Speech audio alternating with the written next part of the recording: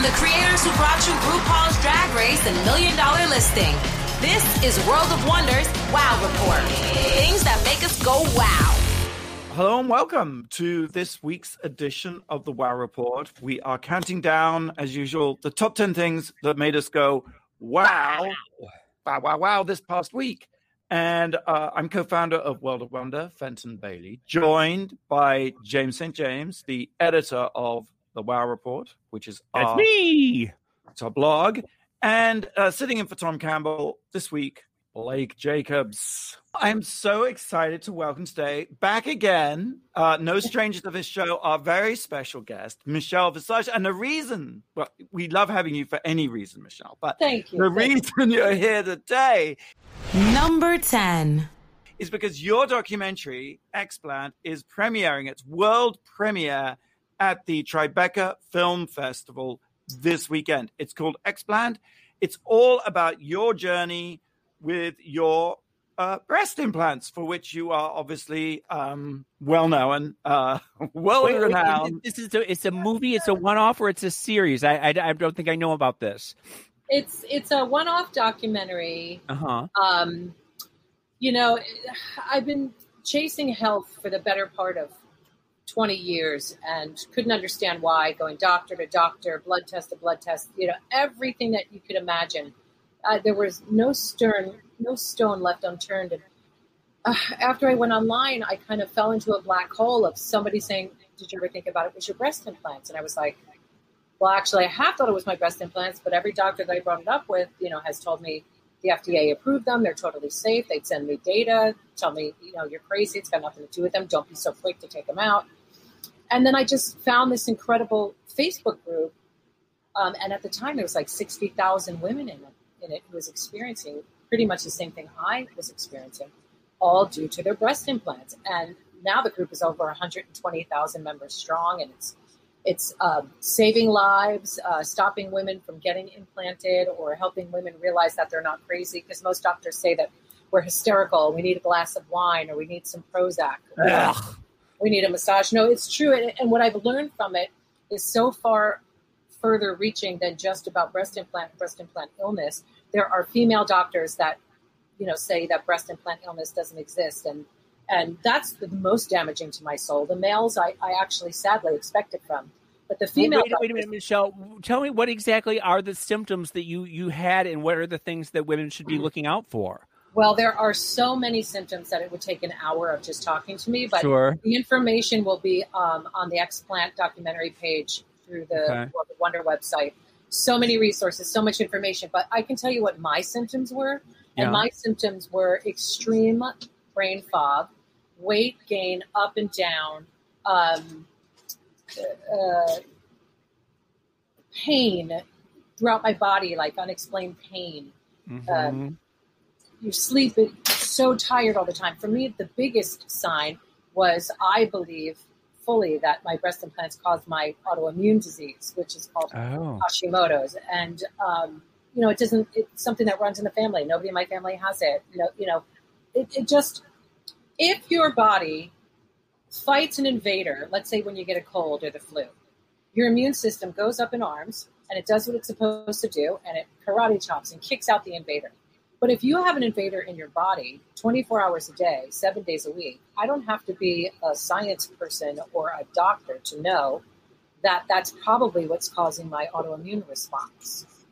So that's how I kind of came to the conclusion, being a layperson, a smart layperson, but a layperson nonetheless, rather than a scientist, that it had to be my breast implants. So I went on this journey, and my husband's the one who's an executive producer on this, who said, why are you not documenting this? You absolutely need to share this, because no doctor could tell me. All my blood tests turn up fine, you know, except for the autoimmune. But it was like, how did I get the autoimmune? Why do I? There were days that I've, you know, filmed, or I've been on this earth where I have depersonalization, where I'm like looking down at myself. I'm in such a fog that I can't even function. And it's all due to these breast implants, these big blobs of silicone. And the worst part of it is, the FDA wants nothing to do with it. They don't want to hear anything what these women are saying. They've been fighting this for years. And it's kind of old white men, when these women are crying to them about dying, they're just kind of looking down. Looks like they're probably playing tic-tac-toe on their paperwork instead of looking these women in the eyes. Because if I were there at the FDA 30 years ago, or even last year or 2 years ago when they went, I would have said to them, sir, if this were your wife, or if I were your daughter, would you be treating me or listening to me the same way that you're treating these women? Well, that's right. I just have to jump in because, Michelle, you did force us to make this film, and I'm so glad you did. Because, it's hard to say no to you at the best of times. But seriously, I think you're completely right. You identify this sort of male patriarchal refusal to hear what women are saying. And one of the extraordinary things about the film that Jeremy Simmons has directed is that it tells you the whole story of the breast implant. And he goes back and actually interviews the first woman in America to ever receive a breast implant. What? And it is shocking and jaw-dropping to learn that the number one cosmetic procedure in the world today, which is breast implants, was never regulated from the beginning. They would just stuff anything in. And in the heyday with Anna Nicole Smith, and the trend for massive breasts, it was a wild west. They were sticking bags of string in people, and the whole thing was completely unregulated. It's jaw-dropping and appalling, and you just kind of can't believe what you're seeing, right? But we're also just feeling the kind of ramifications of that now. So when things aren't regulated by the FDA, you can basically do anything that you want. And they were shoving string implants in, and they were shoving sawdust in women. They were putting anything that they could to try to make it work. And here's the big misconception. A lot of people think, well, I have saline, I'm safe. And this documentary, let me just also clarify, this is not an anti-plastic surgery. This is a pro-transparency film.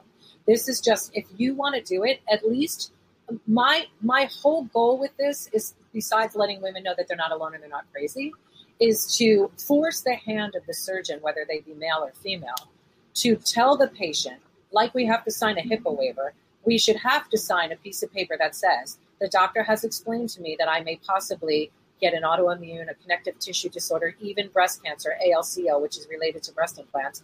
This is a possibility. The chances are low, but the possibility is still out there to have some kind of complication. Do you understand? Has this been explained? Yes. Sign the paper. Instead, what they've given is a black box warning. The problem is, unlike cigarettes, when we buy a pack of cigarettes, we see somebody with a stoma.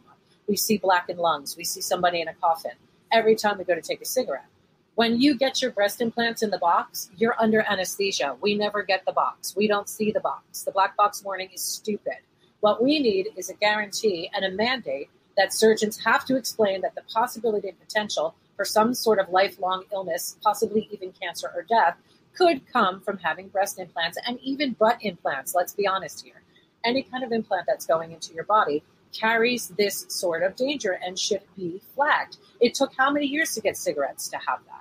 We can't wait that long. So many women are ill. So many women are incapacitated, have died because of breast implants, and we're just being shooed away because doctors want to drive their Rolls Royces and have mansions. And God bless them. They went to medical school. They went to specialization, and they did their rounds, they did their residencies, they have to pay off their bills. But this is our lives that are being gambled with. And the reason it's called explant is because Michelle Visage, over the course of her journey, gets them removed, and this is a trend. A number of women are getting them removed, and it's with significant improvements on their health. Right? How are you feeling, Michelle? Yes. So for me, it's been better and better and better. And if you see, this is spoiler alert, but in the documentary, there's only 2 laboratories in the whole United States that do toxic evaluations. And we had to go to Texas to get my toxicity done. And they checked my urine, my nails, my hair, my skin, my sweat, all of that to see, because I never had a leak. This is just to disprove the theory that if you have saline implants, they're healthy. There is no healthy implant. The danger lies in the sac of the implant because there's 40 plus chemicals that the shell, the casing is made of. There was silicone leakage in every single part of my body. Wow. Dr. Patton, who's a neurologist who's been fighting on our cause since 1962. He went to medical school with Dr. Giroux, who was the creator of the breast implant. He's been saying from the beginning as a neurologist, this is going to cause a problem to the neuroendocrine system.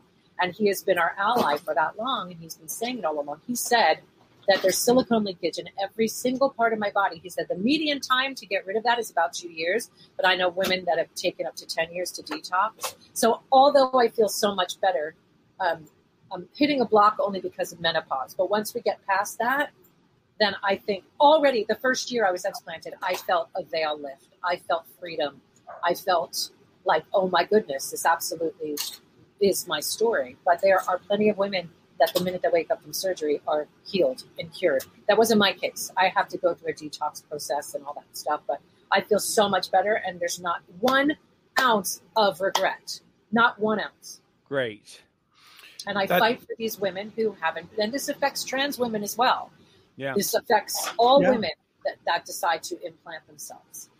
Well, Michelle, congratulations. It's an amazing film. You and Jeremy and your husband, David, have done a fantastic job. And I really recommend people go see it. It's at the Tribeca Film Festival this Sunday. We'll post on the WOW Report where you can get tickets. Yeah, great. Now, Michelle, don't go away, because Blake is going to talk about something at number 9 and needs your input. Number 9. I've been to the movies more this month than in the past year. Well, obviously, but in the past 2 years, I would say. Right. And I saw A Quiet Place 2. Loved it.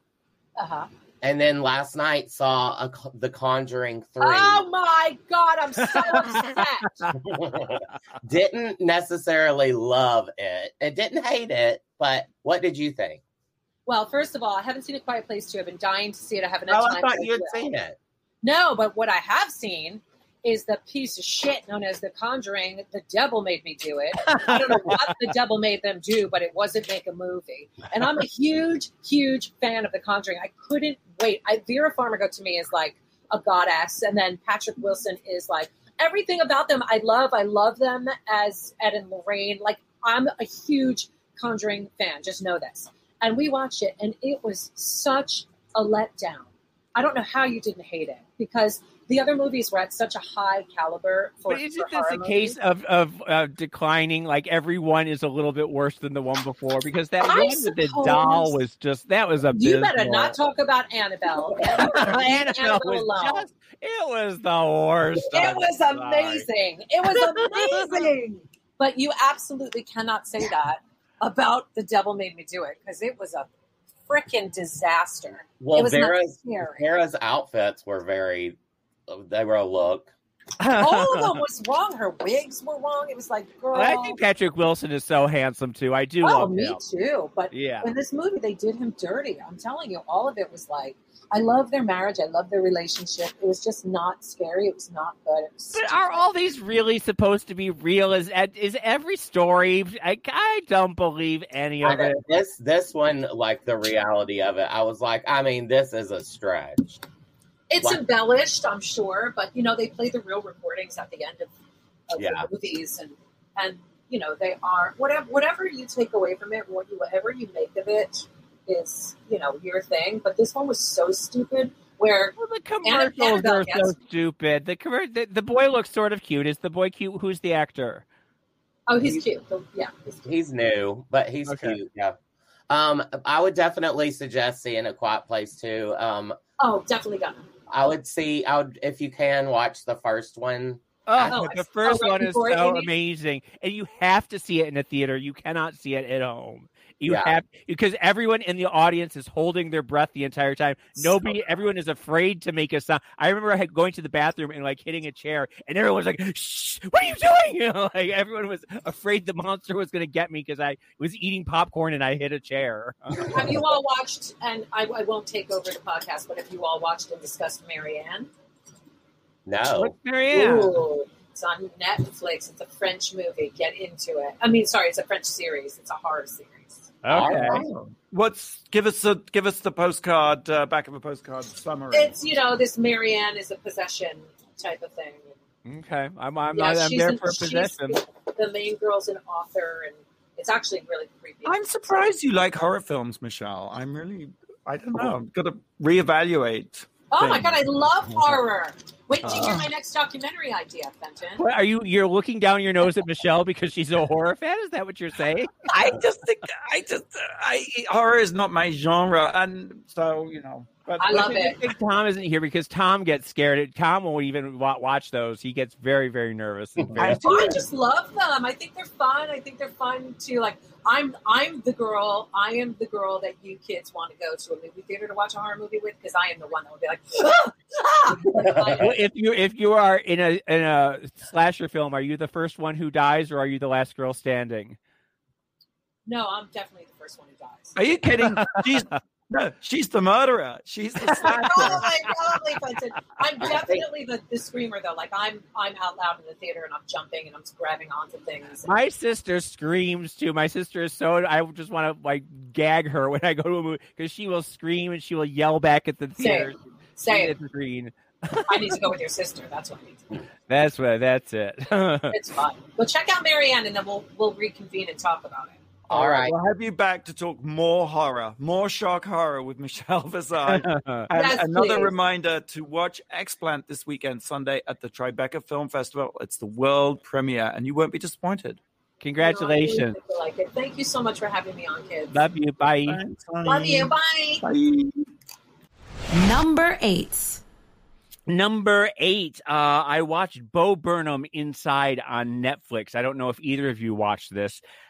He's comedian Bo Burnham, who is he's just very hot and very funny, and he films himself over the course of the pandemic during lockdown, and he's alone in his studio, mostly just in his underwear, talking straight to the camera, making up songs. And you think to yourself, oh, it's too soon. We don't need any pandemic. We don't need anything. We just got out of this. We don't need to revisit this. And yet it is absolutely a masterpiece. It is just, it's brilliant, and it's dark, and it's melancholy, and it's bitingly funny. And, it's hard to watch, and it deserves every award. It just deserves everything. Go Fenton. Is it a single one-off, or is it a series? It's a one-off. It's just a special. And like I said, he's in this empty room with this amazing sound system, amazing, his piano and his keyboard, and he's just making up songs about pop culture and social media and his own declining depression and his own declining mental health. Yes, Blake? I watched a little bit of this last night. Actually, I sat down with my roommate after we went to A Quiet Place. Yeah. Or not A Quiet Place, The Conjuring. And I told him that you were going to talk about Bo Burnham, because I didn't really know who this was. Oh, he's so up your alley, Blake. And he put it on, and oh my God. I'm not for musicals or anything, but that's just, I kept hot thinking boys of you. in their underwear. Yeah.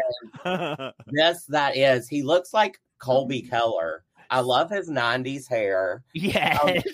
The one song that really stuck out to me that Steven, my roommate, had brought to my attention actually a little earlier was White Women Instagram, or White Women Instagram.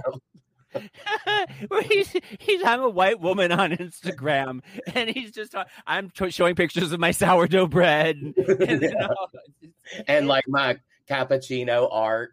Yeah, cappuccino art. Was it filmed in one go, or did he film it over a matter of months in the same location? He films every single day of the pandemic, and he makes up songs every single day just on the spot. He's just sitting there, and some of them are really dark and depressing, and others are just, you just are rolling on the floor. I cried. I was sobbing at the end. You go through this year-long journey with him alone by himself. And he changes up the set every day. He changes up how it's done every day. It's a different type of look every single day. It's absolutely and it goes deeper and deeper into the rabbit hole of his mind as he keeps getting more and more depressed. Yep. Well, who is Bo Burnham? I know he was in Promising Young Woman, right? Yeah. Give us a viewer's guide. an idiot guy. He's a comedian, but he's like one of those comedians who's not so much funny as he's just sort of profound, and he will just sort of tell stories of his life that sometimes are just rollicking and funny, and other times he'll just go on these 20-minute, during his specials. He does a lot of like HBO specials and network specials, and it's sort of like Kathy Griffin, I guess, a little bit, where he just tells these stories, but this is just every single day of the pandemic. And like I said, you think, oh, that just sounds just like impossible, but it's so amazing. And I watched Mayor of Easttown, and you over the weekend in Fenton, you were saying that Kate deserves every single award. Bo Burnham deserves every single award. He deserves an EGOT for this. It's just fantastic. They're going to be running out of awards to give out because there are some. Exactly. We just like foreclose on all the voting and all the nominations and just give the awards. There should be. Actually, what you need really is pandemic awards, right? And just hand them out. I don't think that anybody ever needs to do another pandemic special ever again. I think he's done it, and we can move on. I feel like that this is the only one that ever needs to be done, ever. Well, and it has places in our sort of sphere. TV execs always say, "Oh, viewers, the last thing they want to see is anything to do with the pandemic." I just don't think that's true. I think that's anything is good for anything is grist to the mill. Like why we want insight and perspective on what we've experienced for the last year. True, right? But it's also been exhausting and emotionally.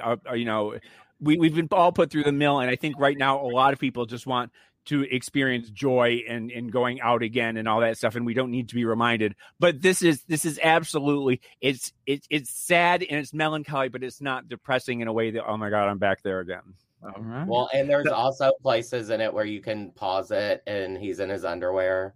And there's Bo Bulge. There's lots of Bo Bulge for you to sink your teeth something into. For everyone in Bo Burnham's Inside, streaming on Netflix. All right, we're going to take a quick break. I just have to tell you, very exciting news broke this week. Miss Piggy is coming to RuPaul's Drag Race All-Stars 6 as a judge. Stop it! Oh my God, that's amazing! Right? And she is joining a stellar lineup that includes Aisha Taylor, Big Frida, Charlie XCX, Tina Knowles-Lawson, Alec Mapa, Angela Bassett, Cheyenne Jackson, Fortune Feimster, Tanya Tucker. I mean, F me, that is an incredibly Tanya Tucker. That must be. I sense Tom's hand in that one right there. You know it. Aisha Taylor is one of my absolute favorites, and Cheyenne Jackson is so handsome. I love him so much. And Charlie XCX is like up there with Britney for me. So. Yes, I do. So there's something for everyone this season. I can't wait. Blake, do you have? We have more Drag Race good news, surprise news coming up in the show. But Blake, do you have a question for us? I do have a question. It's a birthday question. He was on a hit TV show with one of the three of ours friends. One of us has a friend that was on this TV show with him, and he was one of the highest paid actors in Hollywood when he was on this show. And the godfather of his children is Stephen Fry. Who is he? Wow, these brain teasers, these birthday ones are so hard. I know, it's your birthday ones that are getting to me every single time. Yeah. Okay. We'll have the answer for you right after the break here on the Wow Report on Radio Andy. You're listening to World of Wonders Wow Report. Things that make us go wow. And welcome back to the Wow Report. I'm Fenton here with James St. James and Blake standing in for Tom Campbell. What was that question, Blake? It's a birthday question. It's this guy's birthday. He was on a hit TV show with a good friend of one of ours. He was one of the highest paid actors on TV at the time of this TV show. And the godfather to his children is Stephen Fry, who is his best friend. Who is he? I think he must be a good friend of whose good friend is. He's a good friend of a friend of ours, of one of you. He was on a TV show with a good friend of ours. Is he my friend? Mm-mm. Is he my friend? Your friend was on this show. My friend was on the show. I don't have any. Lisa E. Yeah, okay. And Lisa's Michael Douglas? Hugh Laurie, House. Oh, of course. Okay. Good question. Happy birthday, Hugh Laurie. All right, number 7. Number 7. A couple of days ago, I woke up and Jessica Chastain had dropped on her Instagram the trailer for The Eyes of Tammy Faye. And the reason I'm so excited about this partially is because years ago, we made a documentary called The Eyes of Tammy Faye that is actually beloved. And a lot of people say it's the best thing we ever did. As opposed to other things World of Wonder has done. And of course, it's been, Jessica Chastain bought the rights because she was on a mission to make this into a movie. And she has made it into a movie. It's coming out Fox Searchlight in September. And oh, my bless her, it's been a long journey. I remember we were supposed to have a meeting with Jessica Chastain to seal the deal. And Randy was on his way to the airport for the birth of his twins. And his twins are now 7 years old. So it was that long ago that she's blessed has been on this journey to make this film.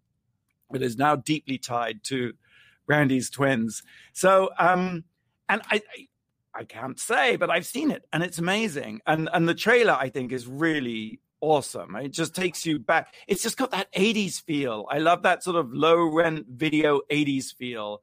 And we got to say that Andrew Garfield plays Jim Baker. You know, and that she is Tammy Faye. Absolutely. I'm sorry. Yes. And I think there was some skepticism when that was announced that she was going to be, but this is an amazing transformation. And she not only looks like Tammy Faye, but she is Tammy Faye. It's I get goosebumps from it. And the pairing of her with Andrew Garfield, it's an amazing combination. And is it mostly their early days? Does it take you all the way to her end? I mean, what is the span that it covers? It's the span of their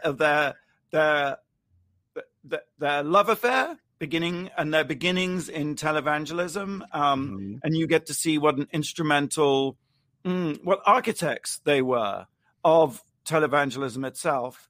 The heyday of PTL, Praise the Lord, and Heritage Park USA, and then of course their downfall. So that's the rise and fall of. And who plays Jessica Hahn? Is there a Jessica character? Question. I don't know. Cherry Jones is in it, and Vincent D'Onofrio plays Jerry Falwell. This is really, one of the main stories of The Eyes of Tammy Faye was the evil of Jerry Falwell. Who basically whose evil continues to this day. Well, that's right, with Jerry Falwell Jr., of course, and the threesome with the pool boy. We talked about that on a previous episode. But Vincent D'Onofrio plays Jerry Falwell, who basically came in. Jim reached out to him as a white knight to come in and save his ministry when it was plagued with the Jessica Hahn scandal, and he basically stole the whole thing and did an incredible betrayal of Jim and Tammy. So it's a really great story. And what's so amazing is the way they managed to blend their acting with actual archive. Oh, wow. It's seamless. It's so brilliantly, awesomely done. So. I mean, when she was announced as Tammy Faye, I remember her in The Help, like she was the bimbo. I just kept thinking, I don't know if this is going to work, but I watched the trailer right before and was just telling Fenton, like, 80s Tammy Faye, she looks exactly like her. Well, she has that Southern sweetness down. She's a great actress. I've seen the pictures that were on Entertainment Weekly and People Magazine and sort of all over, and she's really she looks like it. He looks like. I think it's going to be very exciting. I'm really happy about this. Do you think is this another one? Give them all the awards? Yeah, exactly. Give Jessica Chastain the Academy Award and Andrew Garfield. Why not? And throw in one for Vincent D'Onofrio too. I think it's preemptively brilliant. To hold you over until the movie comes out September 17th. I would suggest watching Kesha and Big Frida's video for Raising Hell. It's kind of like a Jim Baker, Tammy Faye music video. Like with Big Frida as Tammy Faye? Kesha. Oh, Kesha is okay. It's really good. Watch it. And something else I should just plug, by the way, is that we're going to have a big Tammy Faye fest on Wow Presents Plus, because we not only made The Eyes of Tammy Faye, we then made a sequel. Chris McKim directed it, Tammy Faye Death Defying.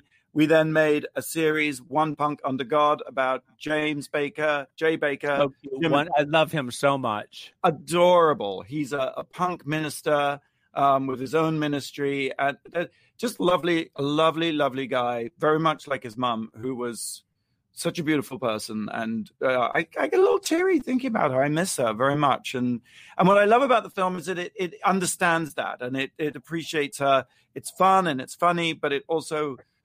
The depths and the tragedy and the layers really get dealt with. So that's it. The Eyes of Tammy Faye coming September 17th in theaters from Fox Searchlight. Okay, let's go on. Number 6, James. Number 6. I've been binge watching Third Rock from the Sun again. The TV series from 1996 to 2001. It's about a group of aliens who come to Earth disguised as human beings and report back every week about what they discover about human beings. And it stars John Lithgow, who won Emmys every single year. It's Kristen Johnson, French Stewart, Joseph Gordon-Levitt, Jane Curtin. There isn't a weak link in the bunch. It is absolutely hysterical. It absolutely holds up. You think, like, how can a show with the premise this thin, like, actually, be okay after it's just a few episodes, but every season it gets better and better and funnier and funnier. And I'm thinking of, like, only a handful of TV shows in history get better as they go along. Sopranos, Veep, Breaking Bad, Parks and Rec. Parks and Rec got better. Absolutely. Yes. Buffy, and the Tina Fey. I was 30 Rock. 30 Rock actually got funnier and funnier every year. You're absolutely right about that. This has some of the finest comedy since I Love Lucy. There's an episode with Alan Cummings where they get trapped in a hole, and he's the hole master, and he comes to get them out. And I have never laughed so hard in my entire life. And by the time Elaine Stritch joins, and Jan Hooks, who I know you love, Blake, and William Shatner, and who else? John Cleese joins. He's another alien. And who was the woman? She was the original Weekend Update. Jane Curtin. That's Jane, and she plays the Mary, who is like just this sort. She's the human that she and Dick fall in love, and it's Dick, Harry, Sally, and Tommy are their names. It's on IFC. You can get it on Hulu, and I just absolutely recommend everybody watch it. It's one of those things, Fenton, like Golden Girls, where you can watch a couple episodes before bed, and it just sets you off to bed in a hysterical mood. I love that. What made you rewatch it, James? I just fell into it. There was a marathon on IFC, and I just happened to fall into it. And all of a sudden, I was just remembered how just side-splittingly funny it is, and it's become my go-to. Like I said, every night I watch a couple episodes before going to bed. That's good, because you need that, right? I think that's an important do after some of the days that we have. I know. All right, so that is Third Rock from the Sun. Number 5. I read this story in the New York Post.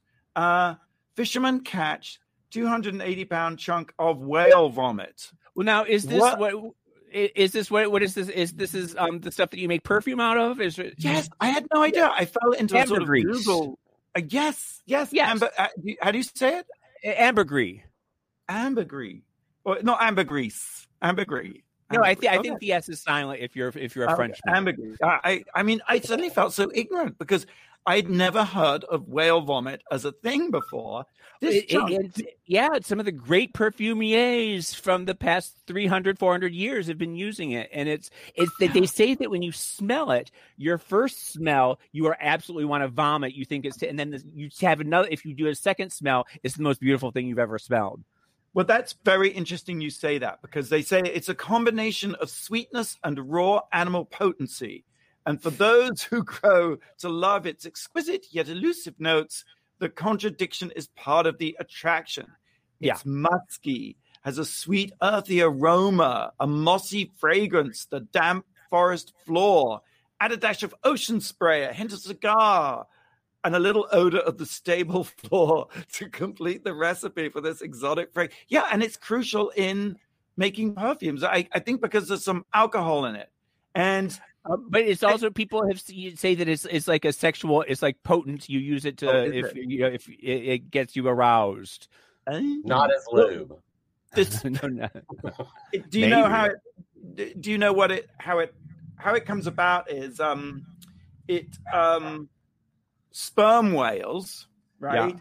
They eat irritants like a beak of a bird, I suppose, or something, and so inside their stomachs, they produce a slippery substance to protect the digestive organs from the offending articles. So it's like, I guess, like a pearl, the way a pearl is basically mucus.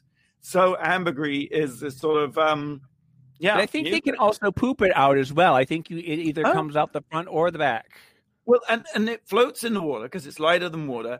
And then beachcombers look for it. And there's a whole guide of like what the shape is and what the consistency is. If you hold it in your hand, apparently, it will, after a few minutes, it might start to feel soft and pliable because it looks like a rock. If you find a chunk, I mean, absolutely, you can sell it for thousands and thousands and thousands of dollars, tens of thousands of dollars. Well, this one that the fishermen caught in off of the coast of Yemen was 280 pounds, and they sold it for 1.5 million. 1.5 million. I don't know what the hell we think we're doing, why we aren't out combing the beaches right now looking for our ambergris. Right? I was just fascinated by it. Have you ever read that book, Perfume? Yes, I love Perfume. Philip Susskind, Patrick Susskind. Right. Yes. Well, is ambergris in that? I figured it might be a plot device or something. Well, I think he is born without a sense of smell, or he has the best sense of. It takes place in Paris in the like 1800s, but I think that there probably is some ambergris. There's a little ambergris in all of us, I suppose. I guess if you're going to go hunting a whale, you shouldn't do that. It's forbidden. It's a controlled substance. But you can go beachcombing if you find a thing that you think it might be, you get a needle and you heat it up and you rest it on top. And if it is ambergris, it will leave a line in the leave you a line right there in the. Does that make sense? The hot needle test. Okay. All right, let's take a break. Blake. Yep, I've got a question. Coprostastophobia. I just sent you guys a message. Am I pronouncing that right? Oh, coprostastophobia. What is that? Coprostastophobia. What is that? It's got something to do with poo. I know it's got something to do with poo because of the copra, right? Oh, yeah, okay. Copra, right. Yeah. Well, we'll see. Okay. We'll see. We'll have the answer right after the break. You're listening to the Wow Report on Radio Andy. You're listening to World of Wonders Wow Report. Things that make us go wow. And welcome back to the Wow Report. I'm Fenton here with James St. James and Blake. And we had a question. Yes. What is this the fear of? Coprostastophobia. The fear of animal poop. It's something else, the stasta. Maybe it's drowning in animal poop. It's the fear of constipation. Oh, good God. I'm afraid of it. The minute you said that, I thought I need to poop immediately, and I don't know if I can. What am I going to do? Well, as soon as I came across this question, I just knew you would know it already. But are there any famous cases of this, Blake? Not to my knowledge. I haven't really dug deep though. Ew. All right.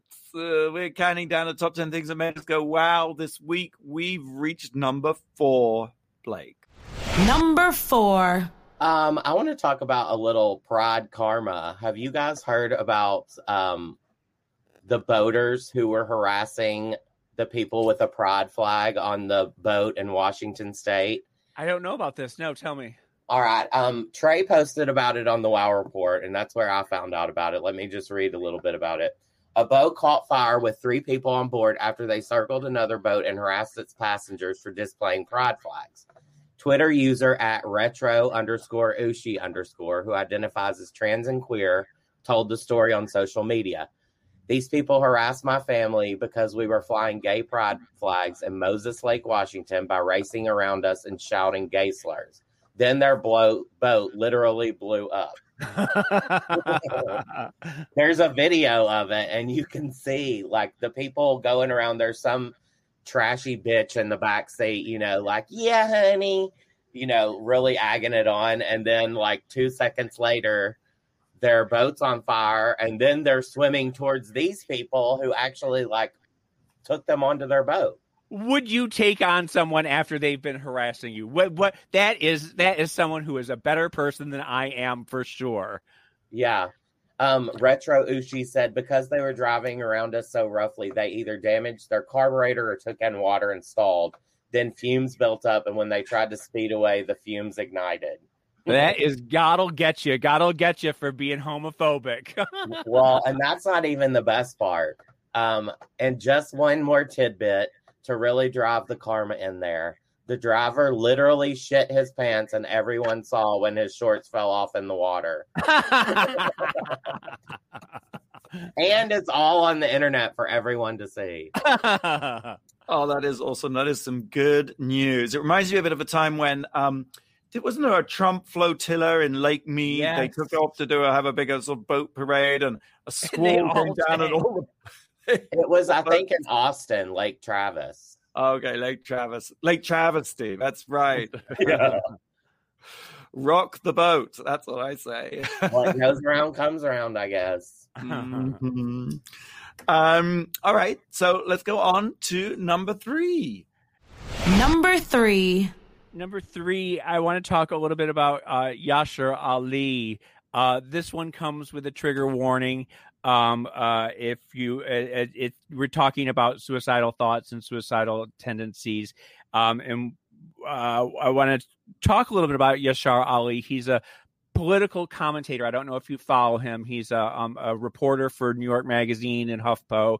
He's a talking head, a frequent talking head on television, on CNN, on Fox even. And he's been having he has a very enormously popular Twitter. And he's been going through a depressive episode, and he's been very open about it and talking about it, about the feelings that he's been having. And every night he tweets, "I'm going to bed now, and I hope I don't wake up in the morning." And he says that he wants to die in his sleep every single night. And it's a big Twitter thing. Everyone's talking about, everyone has a different idea.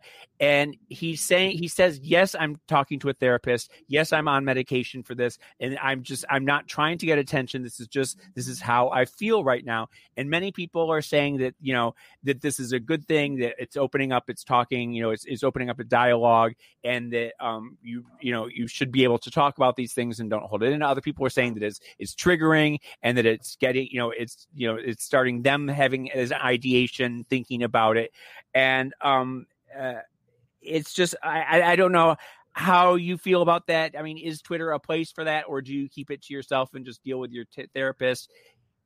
Well, I think Twitter is a place for absolutely nothing. I wish Twitter just didn't exist, to be honest. Really? I mean, which is a separate issue. Yeah, I mean, I sort of prefer Instagram and Facebook, but I just think they're more useful and just generally more positive. Whereas I just see Twitter as this hideous pile on. And but don't. I mean, I agree. I mean, I know that Oh, I think Facebook. I want Facebook to go away. I think Facebook is just the absolute worst.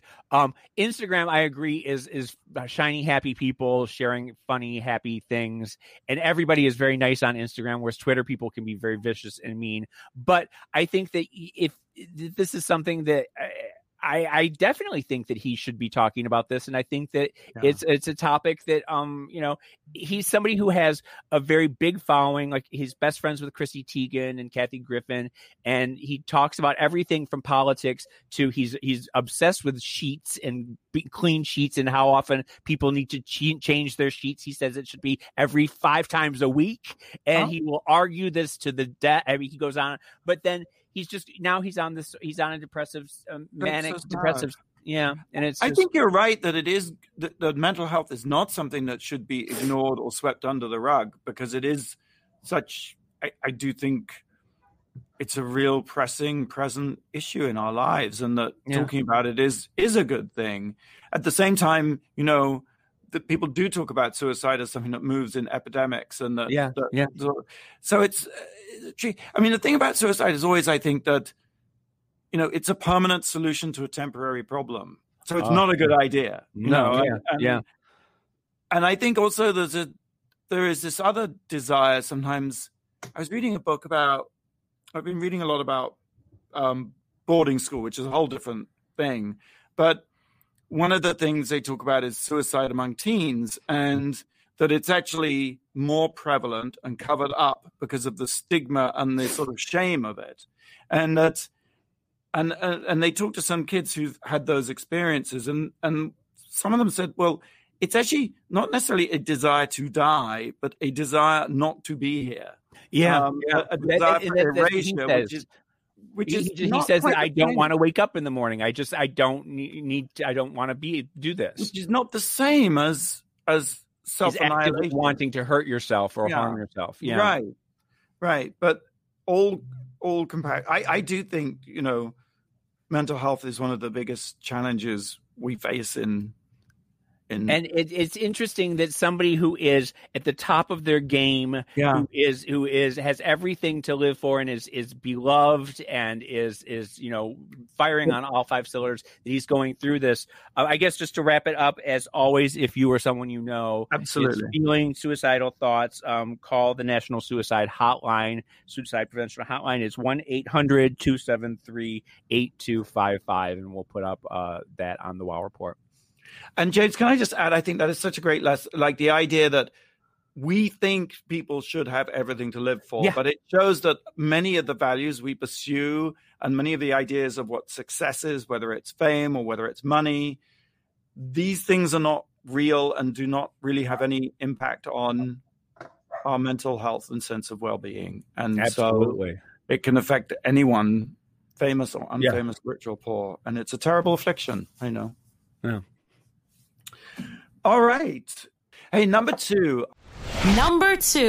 I just wanted to mention Sugar Cane from, season 11, fan favorite of season 11 Drag Race, is starring as the Mistress of Ceremonies, Purgatory, in a new play that is opening in New York. And as you know, Broadway isn't yet open, but this new play is so brilliant. Yeah.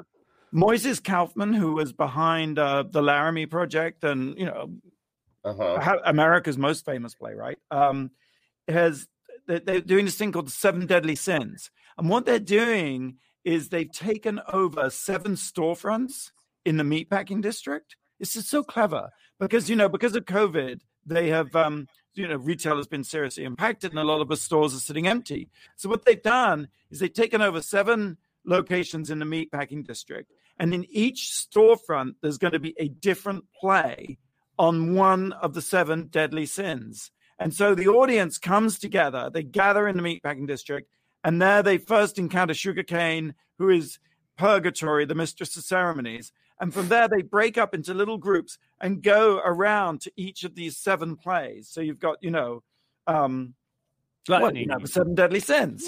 Plays on the 7 deadly sins. Isn't that clever? It's really clever. Awesome. It's a great.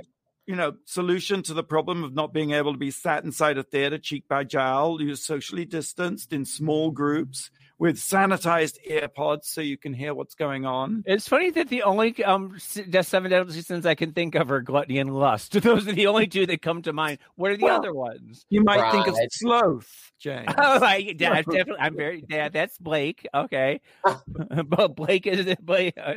And who else? What else? Sloth. Pride. That's Fenton. Envy. Oh, I thought you were going to have envy. Tom. That'll be Tom. No, he's not envious. He's lovely. No, Wrath. No, he's not. Who's Wrath? Wrath will be me too. I can be Wrath. Wrath. Anger. Wrath. I find that so interesting. I actually just rewatched Seven the other day. That's a good one, isn't it? That is my favorite Brad hairstyle period. When he had the Gwyneth hairstyle. Yeah, and that opens, let me just get this right. It opens June 22nd, I'm thinking. Yeah. And it's from the Tectonic Theater Project, which is Moises Kaufman and Madison Wells Lives, who are also, in a little twist, the producers of the Eyes of Tammy Faye movie. Ding dong. It all comes together, doesn't it? We always wrap it in a bow. Yeah. Let's take a quick break. And when we come back, we'll reveal the number one thing this week that made us go, wow. Wow. You're listening to World of Wonders Wow Report. Things that make us go wow. Welcome back to the Wow Report. I'm Fenton here with James and Blake. We've had Michelle Visage. And the number one thing that made us go wow this week is, drumroll, number one. RuPaul's Drag Race Live, thank you, Blake, is returning to Vegas August 5th. And tickets are on sale now. Now, is it the same? Is it the same cast? Is it all new people? Is it? And it's same cast. Yeah. You've got Asia O'Hara, great, Derek Barry, wow, Cameron Michaels, Naomi Smalls, those legs, Miss Evie Oddly. Oh God, I love me some Evie Oddly. And Miss Vanjie.